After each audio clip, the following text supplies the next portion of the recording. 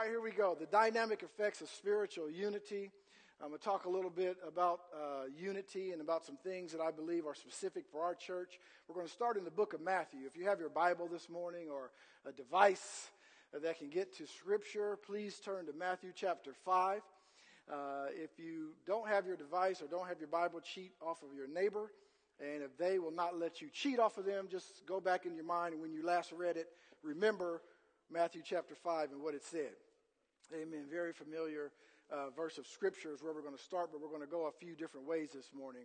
I want to talk to you specifically about this part of the body of Christ. Amen. The Life Church, just for a moment, and then just expand that and finish the message out here, what the Lord would have for us. And the Lord just began to tell me to re-emphasize why we are here. We are here for a purpose.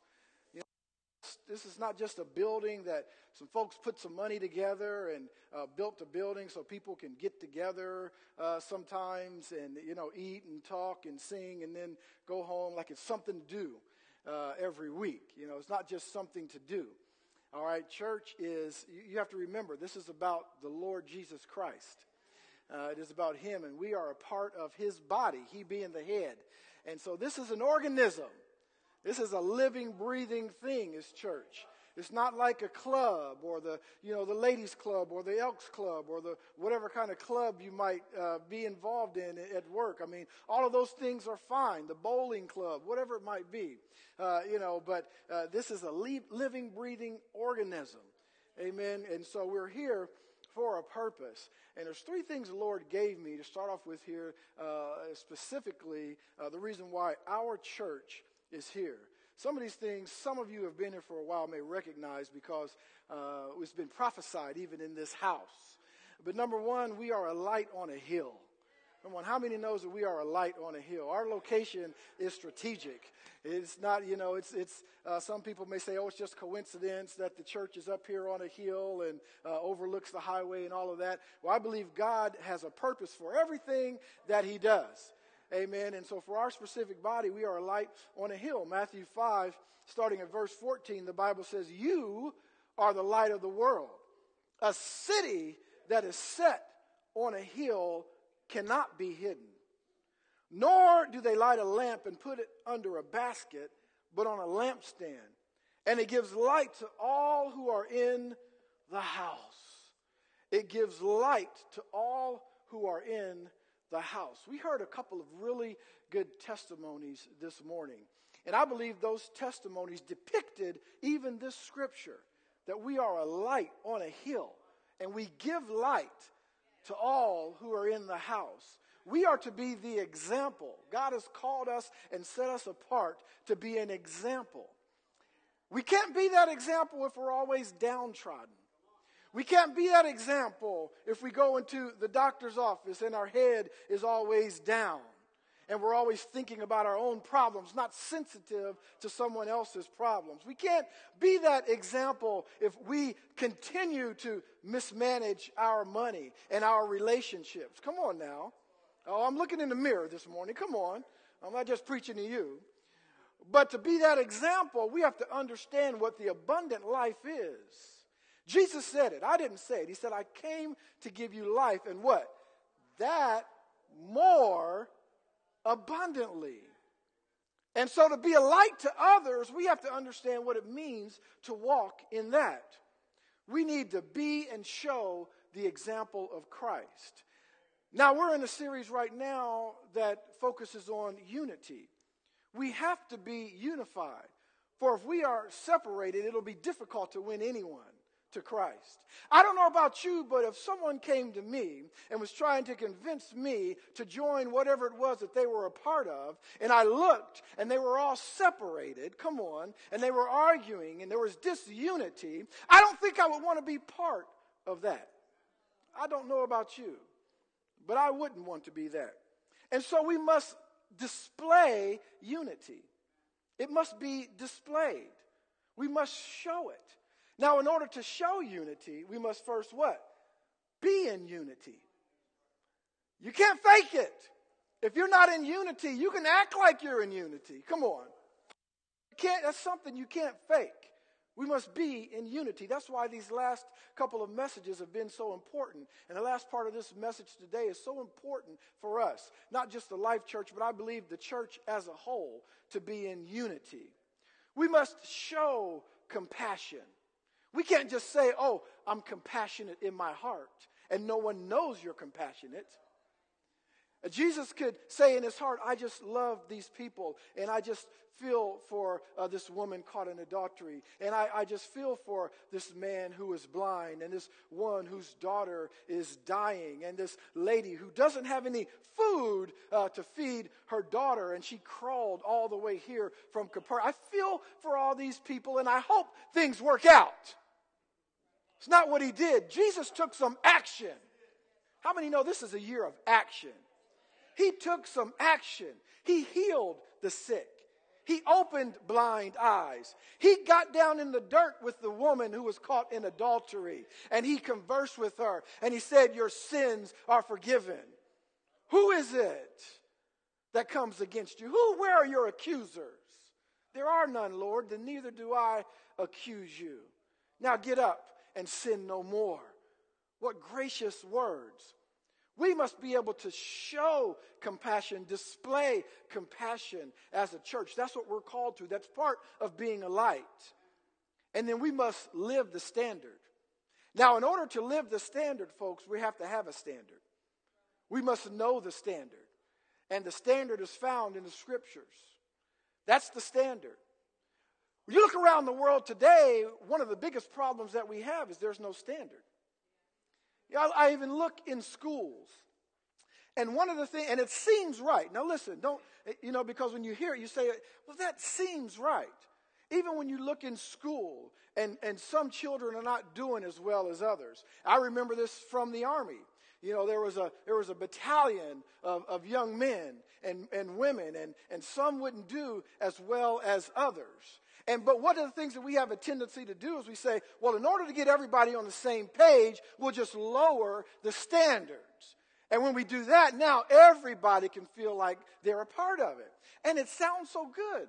Sounds like that's compassionate. Sounds very empathetic. But the problem is, how far do you go with the standard? We must understand that the standard is simply the standard. And what we have to do is one of the things we used to say in the Army, you have to just train that person. Come on, Randy. You may have to do something different. We may have to spend some extra time. But our job is to bring them up to the standard. Because I can tell you one thing, when you go to war, if you lowered the standard, you're going to get slaughtered. If everybody's not up to the standard, come on. How many know we're in a war? Oh, the enemy seeks to devour you, to sift you, like he told Peter, through his fingers, like sand. The enemy comes to kill, steal, and destroy. But guess what? I have come, Jesus said, that you might have life and have it more abundantly. I have set before you life and death. Choose life. Easy choice to me. And in order to choose life, we must live that standard. We must understand the standard that God has for us and attain the standard. And guess what? It's not impossible. It's just like when Sister Carla was in that office there, or in the grocery store, and she was talking to that lady. She didn't even remember what all she prayed. The Holy Spirit, all she had to do was be available. It's not hard to get to the standard. We think we have to do something.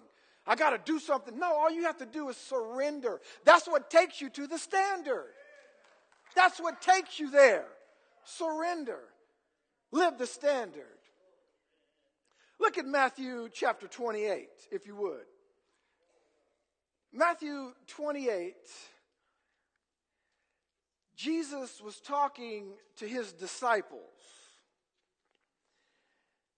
And he spoke to them, and he said simply this: all authority has been given to me, in verse 18, in heaven and in earth. Now, just stop right there. All authority has been given to me in heaven and in earth. Then he stood on top of the mountain and he ascended where? Where did he ascend? To heaven. So if all authority has been given to him in heaven and on earth, what happened to the earth part? He ascended to heaven. Come on, somebody. Well, what he wants you to understand is he is the head of the body. You are the body. I am the body, and we are here on earth. All authority has been given to me in heaven and on earth. Jesus in you is the Jesus on earth. That's how we have to know the standard. That's how we have to live the standard. Second thing that's specific to us is we are here to reconcile people to Christ. Remember 2 Corinthians 5:17. Therefore, if anyone is in Christ, how many people? Anyone. If anyone is in Christ, that person is a new creation. Behold, all things have become new. Come on. Now all things are of God, who has reconciled us to himself through Jesus Christ. Now watch this part. And has given us the what? Ministry of what? It's up to you to now reconcile. It's your ministry. God has given us that ministry to reconcile people to Christ.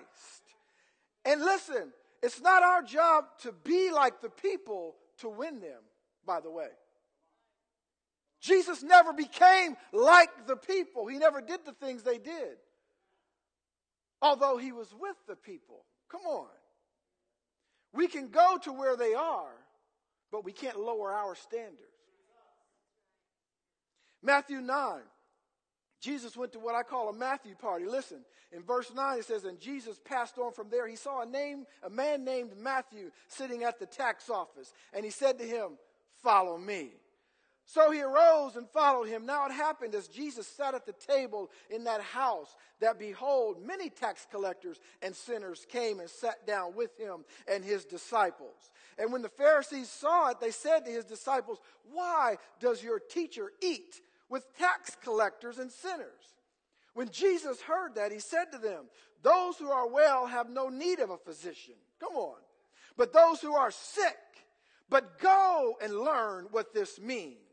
I desire mercy and not sacrifice. For I did not come to call the righteous, but sinners to repentance.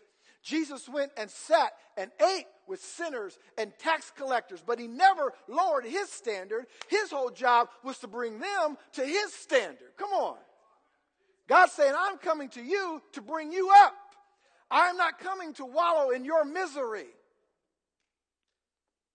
Oh, the saying is misery loves company. But God doesn't love misery. Come on, somebody. We'll say it again. Misery loves company, but God doesn't love misery.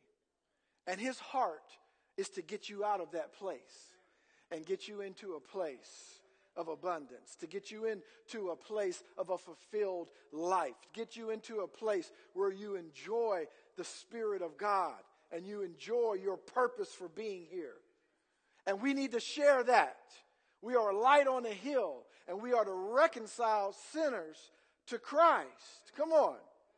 I love it in Matthew when what's called the Sermon on the Mount, when Jesus said, blessed are the peacemakers. Makers, not the peacekeepers. I heard a tape one time, years ago.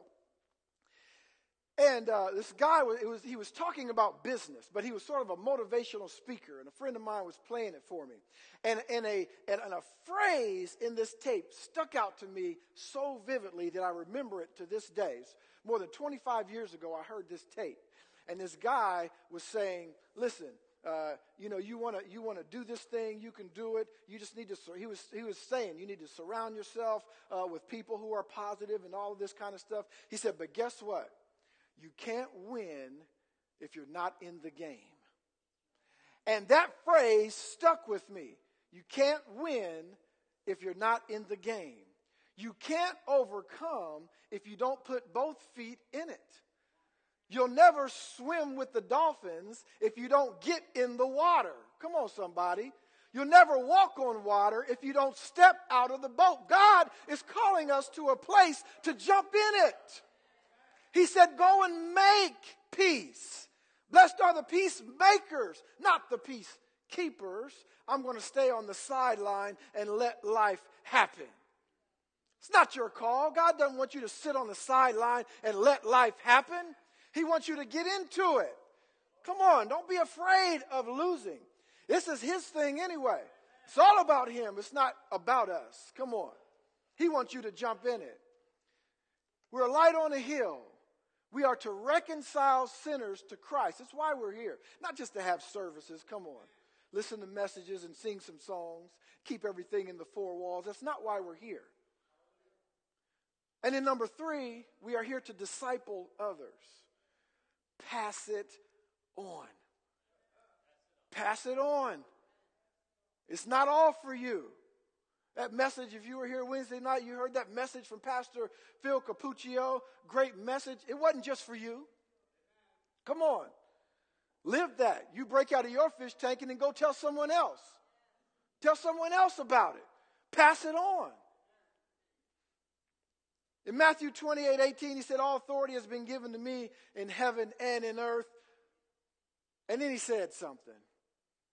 He said, go. Go, therefore, make disciples of all nations, baptizing them in the name of the Father and the Son and the Holy Spirit, teaching them to observe all things that I have commanded you. And lo, I am with you even until the end of the age. 4 words that stick out to me in this passage of Scripture. Number 1, Jesus said, go. Go. That's an action word. That doesn't mean sit on the couch and hope everybody else has a good life. That doesn't mean, listen, I'm going to give you the information and you do with it what you will. Come on. Oh, the message can't stay in the 4 walls. The fellowship can't stay in the 4 walls. Come on, somebody. I mean, we got people here part of Kairos ministry, Emmaus. Come on, outreach, helping people, giving testimonies at the supermarket. Come on. Jesus said, go. Now, in that word, go, depicts action. It doesn't just mean to walk out and preach in the street, although if that's what God has gifted you with, that's great. You're a street evangelist, wonderful. But it means every part of your life. In other words, don't just be a certain way when you're in here in the 4 walls. I'm a Christian in here. You know, I have a particular vernacular when I'm in the church. You know, I'll say amen and I'll talk positive and I'll show compassion and I'll encourage people while I'm in service. But get you at work and somebody says something a little wrong to you. Come on. What happened to that church attitude that you had? What happened to showing compassion that you did on Sunday? See, that's what Jesus, when he said go, that's what he meant. He meant be the same in the marketplace. Be the same in your workplace that you are in church. Show that same compassion. Have that same fervor. Have the same faith and belief. Come on. Don't just testify about it on Sunday and then go and say, woe is me on Tuesday. Continue your testimony throughout the week. He said, go. Second word was make. Make disciples. Don't just give them the information and then hopefully God will do something with you. I don't know. God is good. He has a great plan for your life and he died on the cross. Whatever you do with that, hey, that's up to you. I don't believe that's what he was saying because he said make, another action word. Come on, somebody. Can't just give information and wash your hands to it. Never pray for the person. Never follow up. Remember, I said I'm looking in the mirror. Don't get high and mighty this morning. I'm preaching to all of us, including me. But we can't just say, here it is, and then wash your hands. Never follow up. Never a call. Never a knock on the door. Never, hey, how's it going? Is there anything else that I can do for you? Can we get together and maybe share some scriptures? Can we get together and talk about what's going on in your life? Come on. We need to seek out potential disciples. Make means to seek. Come on. Divine moments God will set us up for. I guarantee you, there are people in this church, including myself, who have just glossed over this divine moments. Come on, there have been times when God has sent people specifically to your life. But what happens is we get so distracted because there's so many things and so many circumstances, and we got family things, and we got job things, and we got car issues, and we have money things going on, and stuff is going on with the house, and trying to get my marriage together, and the children are not acting right, and I'm studying, but I didn't do as well as I wanted to on that test, and all of these things around, and the thing right in front of us, the divine moment, passes us by. And Jesus said, you missed your time of visitation. I know it sounds harsh because we want to say, what about me? And God is saying, what about you? I'm taking care of you. If you will take care of others, I will take care of you. Because the battle is not yours. You can't win it anyway by yourself. You can't win the battle apart from God. But you can when you speak scripture into a situation. I am an overcomer. I am the head and not the tail. I am above and never again beneath. Come on, somebody. I'm living an abundant life. Jesus is for me and not against me. And guess what? Now that all those things are for me, I'm telling you the same thing. You are the head and not the tail. That's what you can tell others. That's how you disciple them. That's how you make disciples. That's how you seek out disciples. That's how you recognize divine moments. Make disciples. And then he said, baptize. I know what you're thinking. Well, that's up to you, Pastor. Ain't that up to you? And the elders, you got the tank up there. He said to baptize. Well, yes, it is, in part. But if you look at this word, baptize, it comes from a Greek word, baptismo or baptizo.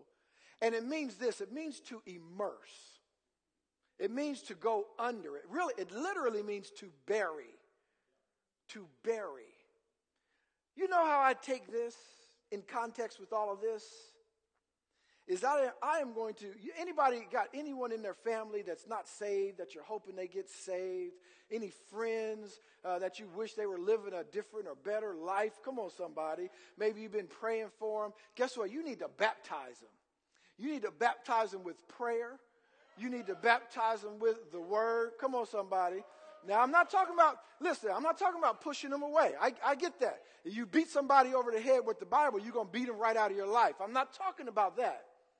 But what I am saying is, don't give up.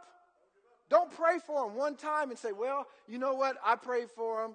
Oh, my heart, but, what can I do? I've already told them and I prayed for them, and now there's nothing else I can do. No. A month later, follow up. Guess what? I'm back. Oh, Michael, I know. And listen, I'm not trying to get on your nerves. I just love you so much. That's all. And I just want to see you blessed and not in the situation you're in. I want to see you part of the kingdom. You have no idea right now what this kingdom life is like. And if you give me an opportunity, I'll tell you about it. Well, I don't know. Okay, all right. Next month, guess what? Hey, what's going on? I just want you to know I've been praying for you. Come on, baptize them. Don't let them get away. Until the day you die, there's opportunity. Come on. Baptize them. And it said, into the name of Jesus. Into the name. This is not a sermon on baptism. I'll give that later. To the name of the Father, Son, and Holy Spirit. It's all about Jesus. Jesus was the fullness of the Godhead bodily. Come on. The fullness. Baptize. And then it said to teach. And that's where we go back to pass it on. All I have commanded you, teach. It's not just for you. We're to be a light. We're to reconcile sinners to Christ. Come on. And then we are to disciple. Make disciples. Look for disciples. Come on. Now we can't do this unless we're unified. Unless we're together. We must, folks, be on the same page. We must have the right attitude. Come on. We must understand that unity is not uniformity. It doesn't mean we're all look the same. Come on, thank the Lord. You're much more beautiful than I am. We don't all have to look the same. We don't even all have to have the same ideas. We're so different if you look around. And it's a beautiful thing. It cracks me up when people say, well, I don't see color. Talking about people, I do. And guess what? God does. He made you. Come on. That just means don't discriminate or don't think you're better than someone else. But I see it. We don't see, this is what we do. When we see a wrong or an injustice, we turn our back to it. I don't see color. No, get your hands dirty. Get into it. Come on, let's work this thing out. God created us for a purpose. And he made us all beautiful and all different. But we're to work together. There is, here's this word, an emulsifier. Come on. That pulls us together from all different walks of life. Some from this side of the tracks, some from that side of the tracks.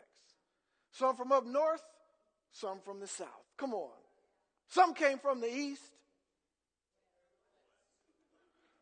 But the emulsifier brings us all together as one, and we can be on the same page. Ephesians 4:1-3. He said, I therefore, the prisoner of the Lord. And Paul used this word in Ephesians chapter 4.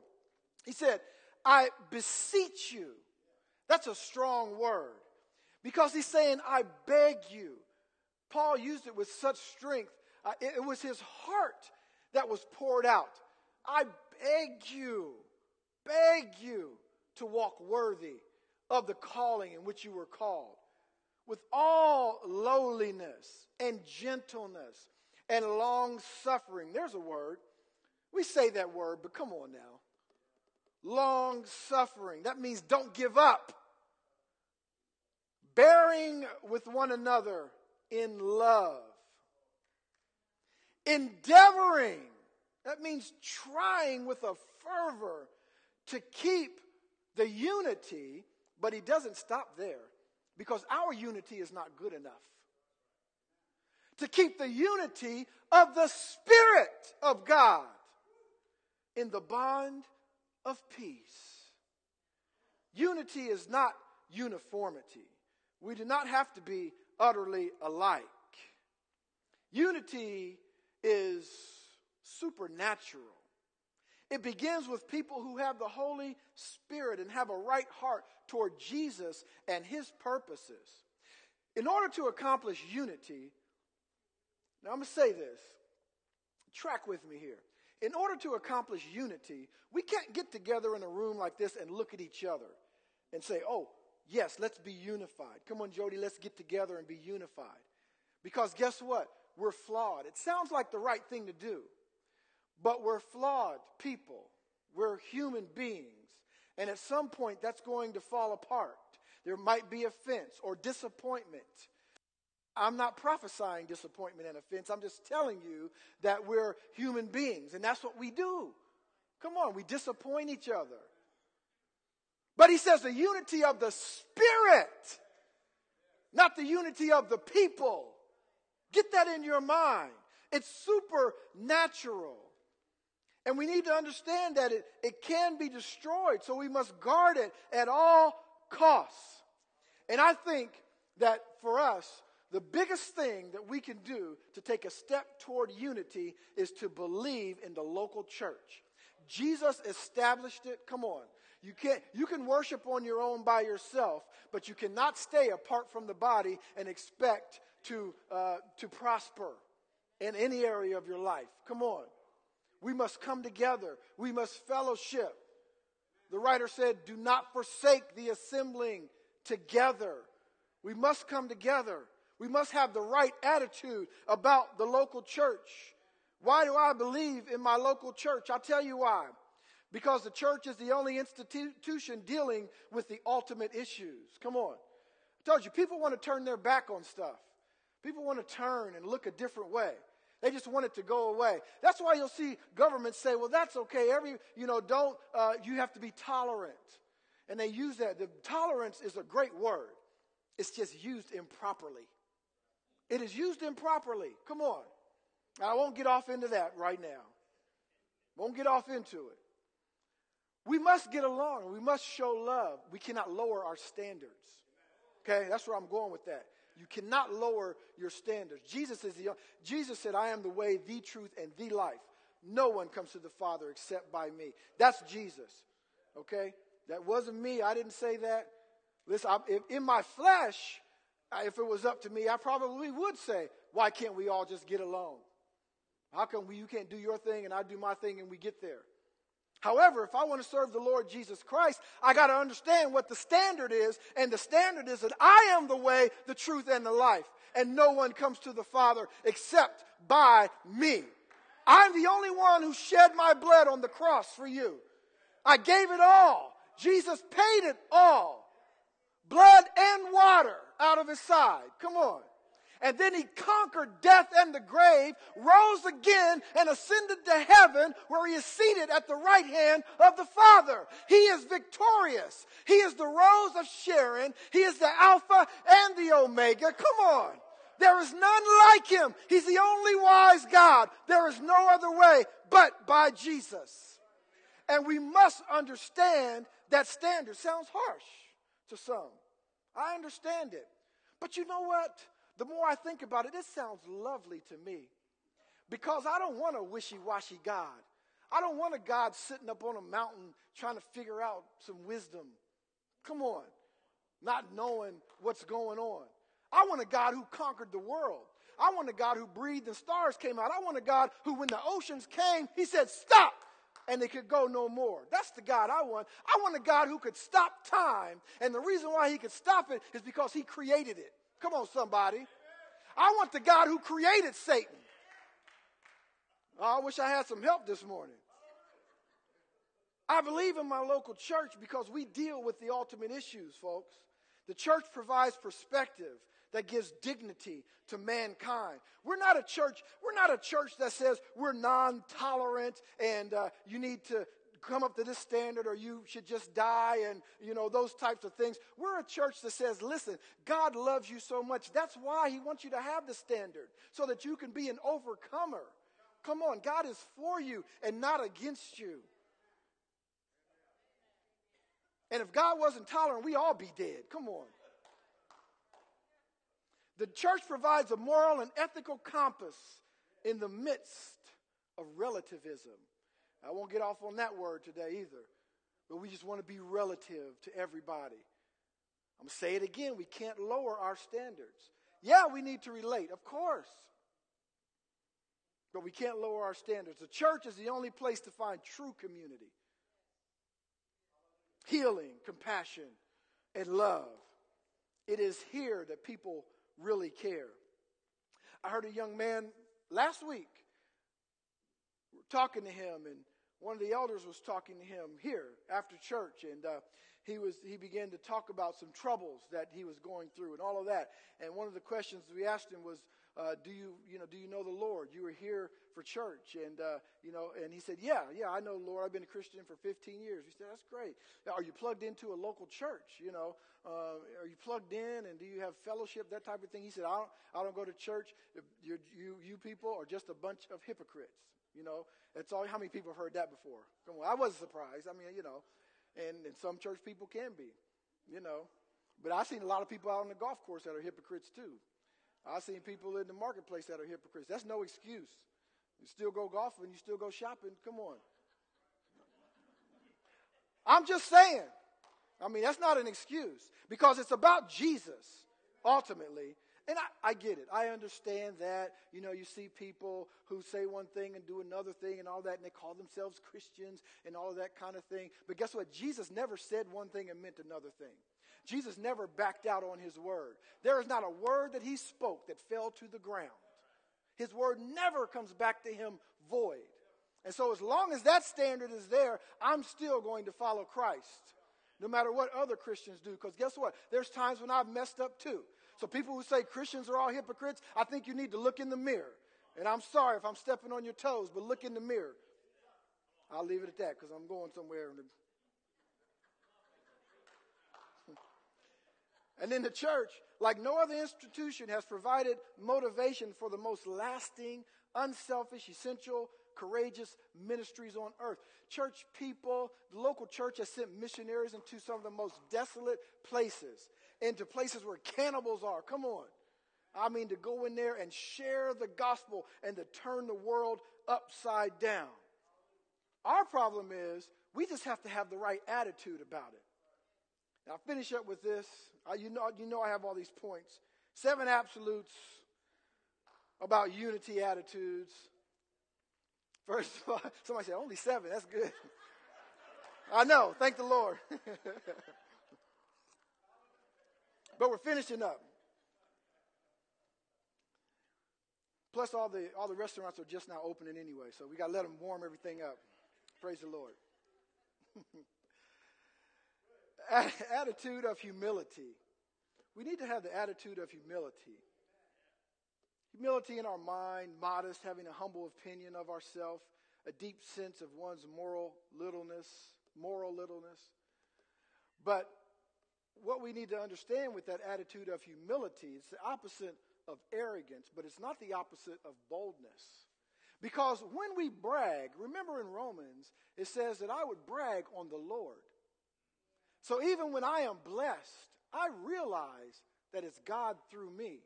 And I always give him glory and honor and praise when I am blessed. I don't mind being blessed. See, some people think humility means, well, I just don't want that. I don't want to be blessed. I was talking with someone earlier today. Some months ago, we needed a new car. Well, we didn't need a new car, but my daughter started driving, and she got a job, and she wanted to drive to school. So if she's going to go to all these places and she has her license, she needs her own car. Come on, because I'm not going to be taking her everywhere, every moment of the day. And so my issue was my little car was paid off. Old car, Honda, but I'm telling you what, I stick the key in, man, that thing starts up every time. No, it starts up every single time. Paid off, love it. And so, but we knew we needed another car. And so I didn't have a car payment on that one and this whole thing and, just kind of being tight on that. I'm not tight on other things, but on this for some reason. And so anyway, long story short, my wife takes her van to a dealer, and they always do an oil change and different things like that. And she's gotten to know, some of the people, recognize their faces. And they had a car come in, and it wasn't the type of car that they usually sell. They were I think they're a Ford dealership. And this car came in. It's not the kind of, but somebody traded it in, and they just wanted to get rid of it. And so they were talking with her, and she got to talking about it, and they said, yeah, we'll get rid of it for a good price. So she called me up, and I looked at it, and I was like, well, it's a Mercedes. And so, the first thing I thought of, Pastor Bruce, what will the people at church think if the pastor drives up in a Mercedes? Came across my mind. It did, Steve. Even after all the stuff I know, right? But it came, the enemy put that in my mind, And anyway, just long story short, we ended up getting the car, great price. An old couple had it for years, for 8-9 years, and it had like 70,000 miles on it. It was in pristine. It's an older Mercedes, but I mean that thing, man, is so nice, and it is such it drives nice, man. I'm telling you, I'm not gonna lie, I'm not going to lie. That thing drives nice, German engineering, the whole 9 yards, to me. My daughter doesn't like it. And I'm saying, praise the Lord. You put that in her heart. Jesus, put it in her heart. She don't like it. She don't like the way it drives. I said, praise the Lord. And so it is such a blessing. But here's what I realized is there's no shame. All I have to do is pray. If I miss an opportunity to praise God and to share a testimony about how he brought this thing in my life when I'm ashamed. And I think humility is I need to shrink back and say, no, I don't need anyone to see that. Come on, this is God. It's all about him. I'll never say it's me. Dietrich and I, it's all about God's. And we got so many testimonies. I mean, from the time we got married, there's so many testimonies. And many of you do too. I mean, God just blesses us. And that's what we have to share. We have to be able to share it. with an attitude of humility, because it's all about him. It's not about us. All right, how many? 6 more? All right. Attitude of kindness, right? That means gentleness, meekness, the way we come across to other people. All right, we have to be empathetic and compassionate to others to bring them into Christ. See, I think people have the wrong idea about Christians a lot of times. They just think, wow, all the stuff I'm going to have to give up. You know what? I'm thinking all the blessings. You have no idea what you're missing on this side when you come into the kingdom. All of the blessings you have, beginning with peace, the peace of God that passes all understanding. That's a huge. People have no idea what a blessing peace is. You know what I mean? You have no idea what a blessing peace is. And so we have to be kind to get people into the kingdom. An attitude of long suffering. This is a tough one for some people. This just goes back to the theme. We can't give up. You can't give up on people. Though you want to, you know, I told somebody once, I said, you know, church would be all right if it wasn't for the people. I know, my wife didn't want me to say that. I don't mean you people. I'm talking about church, you know, the universal church, not this church. I love it. We have a great church. I know you think I'm trying to clean it up, but I'm not. But we do. This is my birthday's next week too. So you are so beautiful. Oh, I love you, Kevin. Y'all. It's a beautiful church. We really are. We have a wonderful body. I wouldn't give anything in the world for this community. But we have to have long suffering, you know, with others outside and us. Come on, remember we're human beings. Iron sharpens iron. We rub on each other sometimes. Don't be surprised. It's okay. That doesn't mean leave the church or stop talking to each other. That just means we got to work it out. Forgive, ask for forgiveness, and move on. We make it such a big deal. Attitude of forbearing is the same thing. Bearing with one another in love.